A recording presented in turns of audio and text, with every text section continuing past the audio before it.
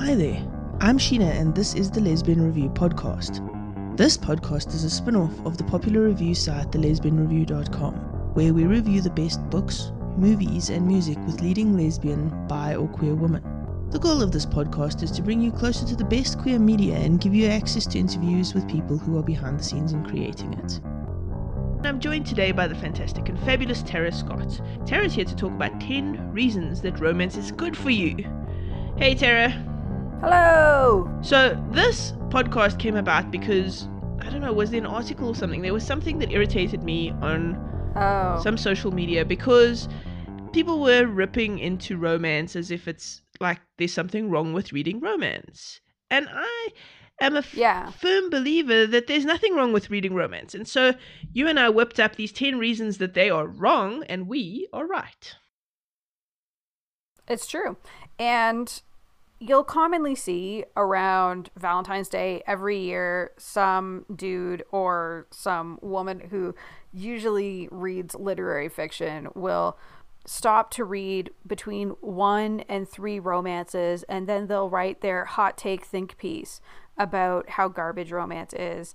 And I'm just tired of it. So I've done podcasts before. I think I did one with Lise McTagg about the problem of people thinking that all lesbian fiction is romance, because that is a problem, because not all lesfic is romance. But at the same time, I also adore romance. I absolutely adore it. I read a lot of it, and I think that while we need to acknowledge in the lesfic space that there's more than romance, I also love that we're taking some time to celebrate romance. I agree with you. We take for granted the fact that there is so much romance. How lucky are we that there is so much romance now?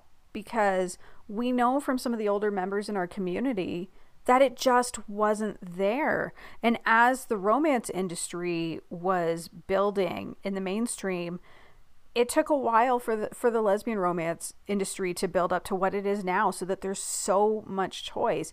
If you want to read about any scenario, there's almost certainly something that you can read. Absolutely. And what I love particularly about romance is that you find it across all the other genres. So romance it's not just contemporary romance. You can find it in horror books, you can find it in science fiction, you can find it in, you name it, you'll find romance in that sector as well. And so you can combine all your loves. It's the best thing ever. Sure is. All right, so let's get started with 10 reasons to celebrate good romance.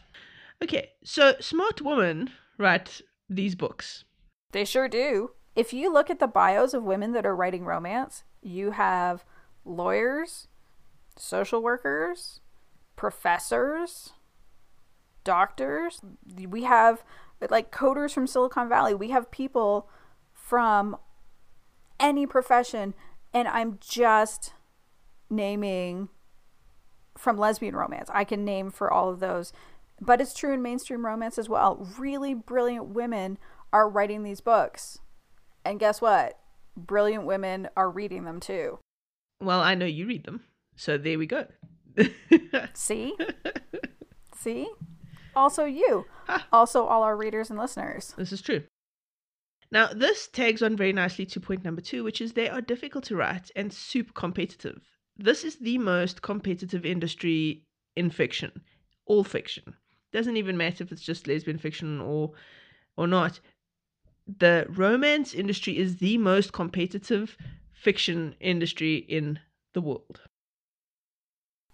I think people like to write their hot takes about them because they think, well, it's all just formulaic, so who cares? There is sort of a formula to the point that there is a happily ever after. That's the requirement. If you're going to write a romance, there has to be a happily ever after. The setting can change, the types of characters can change, and if it's, say, a romantic suspense or like a romantic fantasy, then yeah, there are other conventions they have to follow, but like really, it's just that happily ever after that's required. And for some reason, people think that makes them formulaic and boring, when actually it's really challenging, because you have to write something that's believable, that we're going to believe that these characters are going to want to spend the rest of their lives together, and that the way that they get to that happy ending, we have to be with them on that journey. We have to be rooting for them. That's not easy to do over and over and over again. So it's easy to bag on Nora Roberts because she puts out like 4 books a year, but holy shit, Nora Roberts is a powerhouse, putting out 4 books a year that people love. And guess what? We have a Nora Roberts in Lesfic. We have Radcliffe. She's putting out 4 books a year too, with these believable characters that we get behind and we love. You're so right about the formulaic stuff. Because to a degree, you have to have some level of formula in a romance because the characters, for example, have to meet. They can't fall in love unless they meet, right? And the meeting generally will be something memorable. Then, if it's a dramatic romance down the line, there will be a falling out of some sort, or a misunderstanding, or something that drives them apart. But that drives the story. The trick, though, to all of this, and this is why it's so difficult to get right, is that the reader has to believe in the reason behind the fallout. Mm-hmm. Why is this happening? It can't just be this like, oh, they should talk to each other, because then we just don't enjoy the romance that much. Yeah. And because there's just so much diversity and so much to choose from, readers of romance are extremely vocal. So we will just call you out straight up if you don't write a good romance, and your sales will tank. And this is why I would not want to be a contemporary romance author. Mm-mm. People like Melissa Braden, Radcliffe, Callmaker, Georgia Beers, Rachel Spangler. all of these guys, hats off to you, hey? Absolutely. All right, so the next point, readers need to believe in love and forever. Okay, so it's romance, but there's a hopefulness and a sense of something better can happen. Mm-hmm. And this is why we love romance so much. Having said that, though, Jove Bell just recently on Woman and Words said she likes romance because it's believable for her. Like, sure, she likes reading about zombie apocalypses and stuff, but she'll never experience one. Whereas romance, she can understand it. Oh, I love that. Well, what's wrong with celebrating love? Really, like, it's something that most of us want. And even if it's something that you don't necessarily want for yourself, it can still be something beautiful to follow and experience, like through a book. And I'll just be straight up with you. I mean, that's the thing, right? I didn't know how I would be able to find love until I read lesbian romance. And then it all clicked into place for me, and I was like, actually, I'm not some weirdo, pervert, stranger who's going to stay, loveless forever. So the next point is, romances take you out of this world. It's true. So this is one that I am super passionate about, because I think we can all agree, no matter where you are in the world, something sucks. Whether it's in your personal life or whether it's something that you're seeing on the news. And the thing that I absolutely love about romances is how immersive they are and how they can just take you out of things. And that's why I actually really love fluffy romances. Again, some people love to bag on fluffy romances. It's like, if it's not angsty, what's the point? The point is that sometimes you just need a hug. And sometimes that hug comes from a book. So you can't take my fluffy romances away from me, because I'm going to keep them for my really, really bad days and weeks, because they are so good at letting me take a break from whatever it is that I just can't handle. Yeah, I totally get that. Having said that, though, give me the angsty stuff over the fluffy stuff any day. But having said that, there have been some very spectacular gentle romances, but by and large, the angstier, the better for me. I want to be in that space where I put the book down because it's just so much angst, I can't deal with it, but it's all just so delicious. See, I love the angsty books too. I guess what I'm just saying is that there's room for both. Absolutely. When I've heard people say, like, I just think it's sad that we even need to make the case for gentle romances when there's room for all of them. Oh, absolutely. There's even room for horror romances. Yes, I am happy that you have horror romances that you can experience. I just think we should spread the love, Tara. That's true. That's true. All right. Everybody, Sheena loves horror romances, and she's not afraid to say it. Hi, I'm Sheena, and I love horror romances. Uh-huh. Okay, so this was also your point. They show positive examples of women going after their own pleasure. And that is such a good thing. So this is one of those, I mean, all of these apply to mainstream romances as well. But we're obviously, this is a lesbian fiction podcast, so we're kind of tying it to that. But when I grew up, I was only reading mainstream romance because I was stealing them from my mother or my friends' mothers. You know, that was in the 90s when romance was still a little problematic. You would still end up with like women marrying their rapist, which was creepy. I'm talking about like historical romances because I tended to read a lot of historical romances. And so when I started reading romance again, though, probably about 8 years ago, I was surprised to see at how far the genre had come, so that it really was about women saying, no, I get my orgasm too. I get my pleasure too. And I think that's really instructive and really helpful. And then when you go to lesbian romance, obviously it's even better because there is no centering on a dude's experience because there's no dude. So a lot of people are picking up romances, and that's how they're learning about sex when they're preteens or teenagers. I mean, they probably know by then, but still, like, that's where they're getting some of their, like, seeing these interactions, and it's a model for them to see what they should expect and what they should demand. And so that's why I think it's wonderful to see these characters who are, you know, they're good and they're generous in bed and they're expecting the same out of their partners, as opposed to, you know, what I grew up with in the 90s where it is centered on the dude and his pleasure and whatever.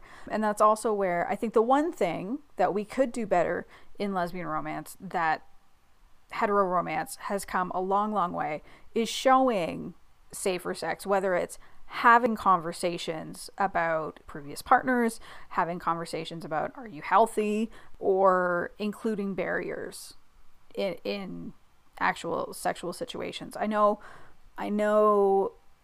authors are concerned that it would take people out of it or that it would not be sexy, but if all these other authors have figured out how to write condoms in hetero fiction, I believe that lesbian romance can do it too, because you have all these baby queers who are reading these books and they are learning from them.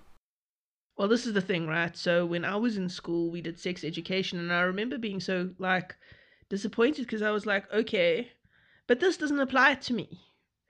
So what, can lesbians just not get AIDS? Do we get AIDS? Like, what is the, you know, thing?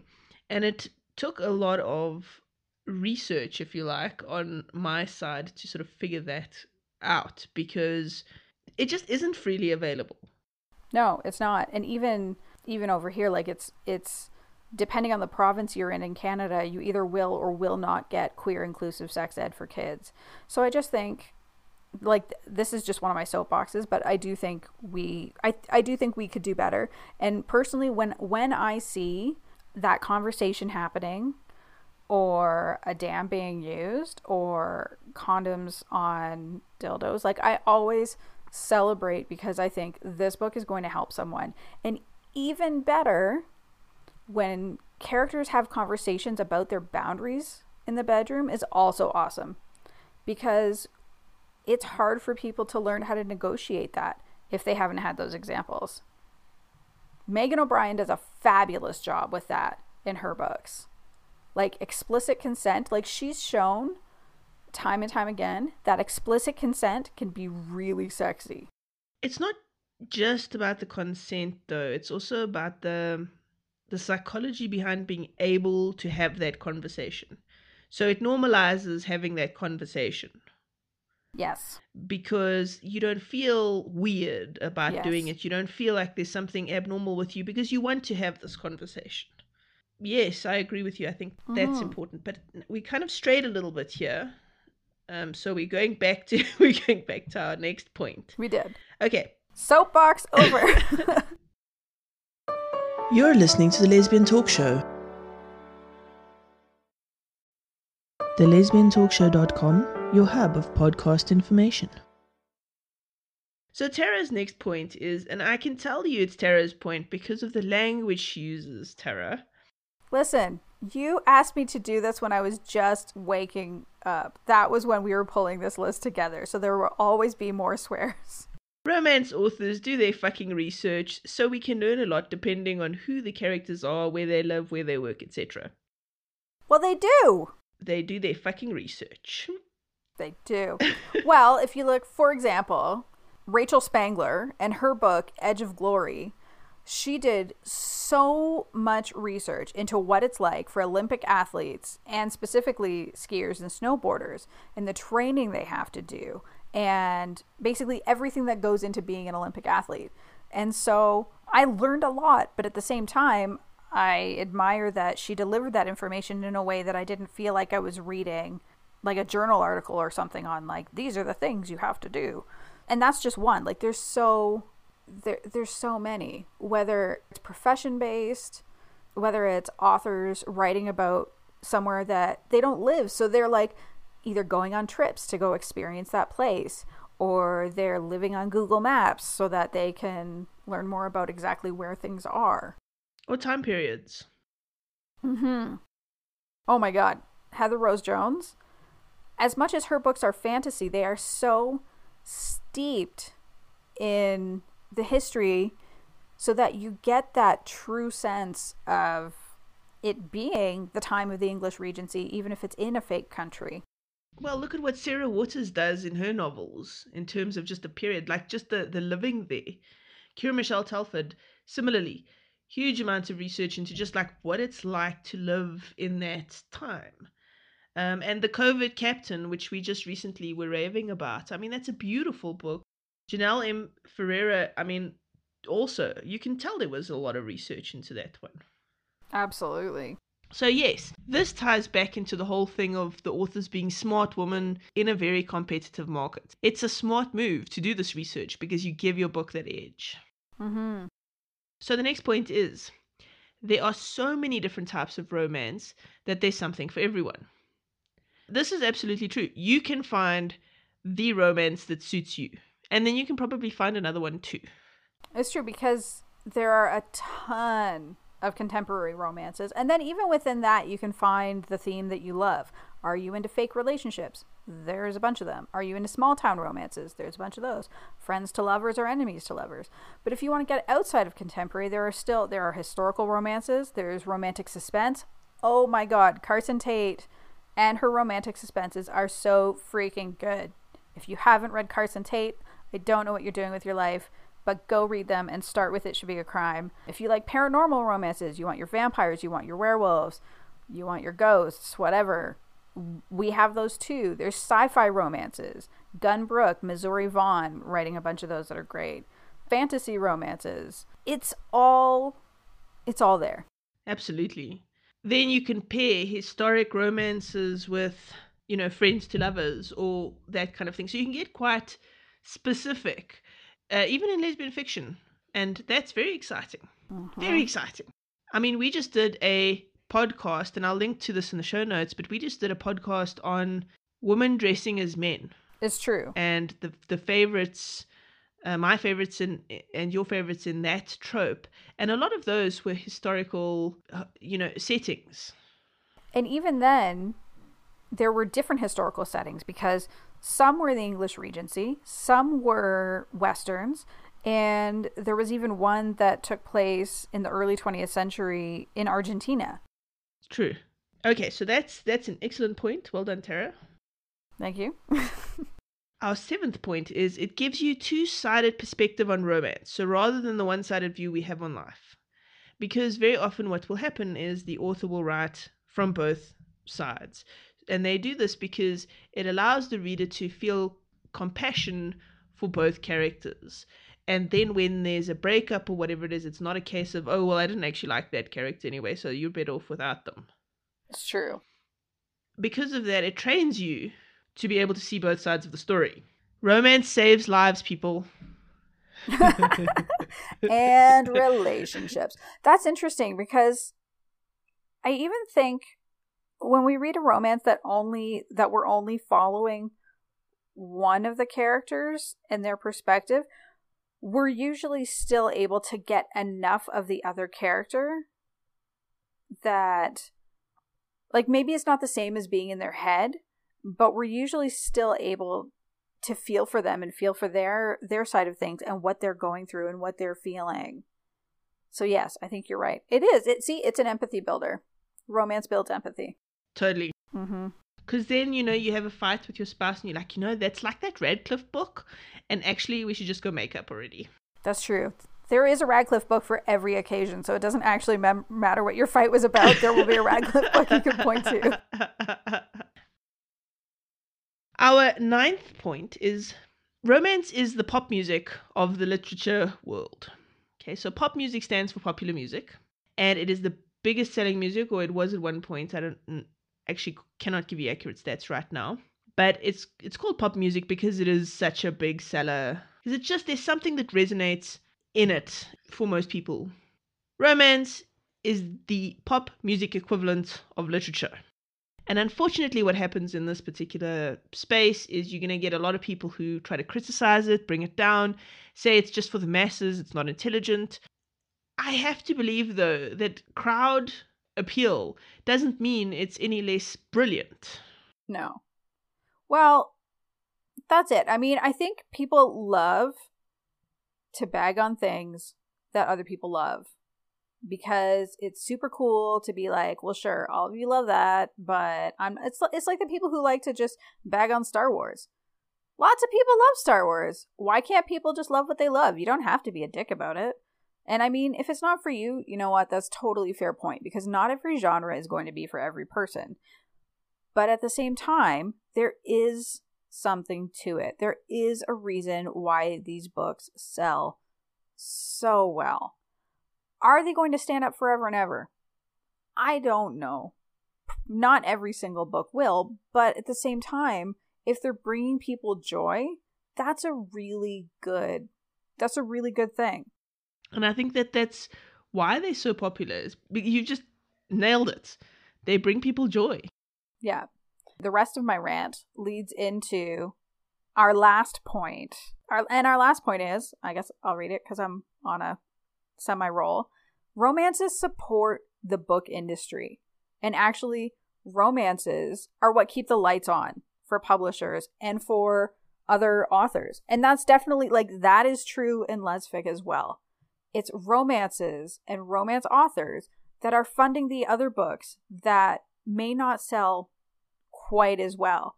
And that's why we get to experience so much diversity and why we get to have so many other wonderful books that I don't know that we would get to have otherwise. So really, I mean, we should all be grateful and thankful that we have this thriving industry and these passionate readers who will buy book after book after book, supporting the publishers that we love so that they can support these other incredibly worthy books that they might not be able to afford to otherwise. Absolutely. I feel like my in conclusion is just like, why do we gotta hate on romance? Why do we gotta be cynical dicks? Why can't we all just be happy? Love what you love. You just took the words right out of my mouth there. I think we should just love, and romance is exactly that. So, happiness. I think that's it for this episode. I'm Sheena. We did it. I've been joined by Tara. You can email Tara on tara@thelesbianreview.com, and she likes it when you email her, so go forth and do that.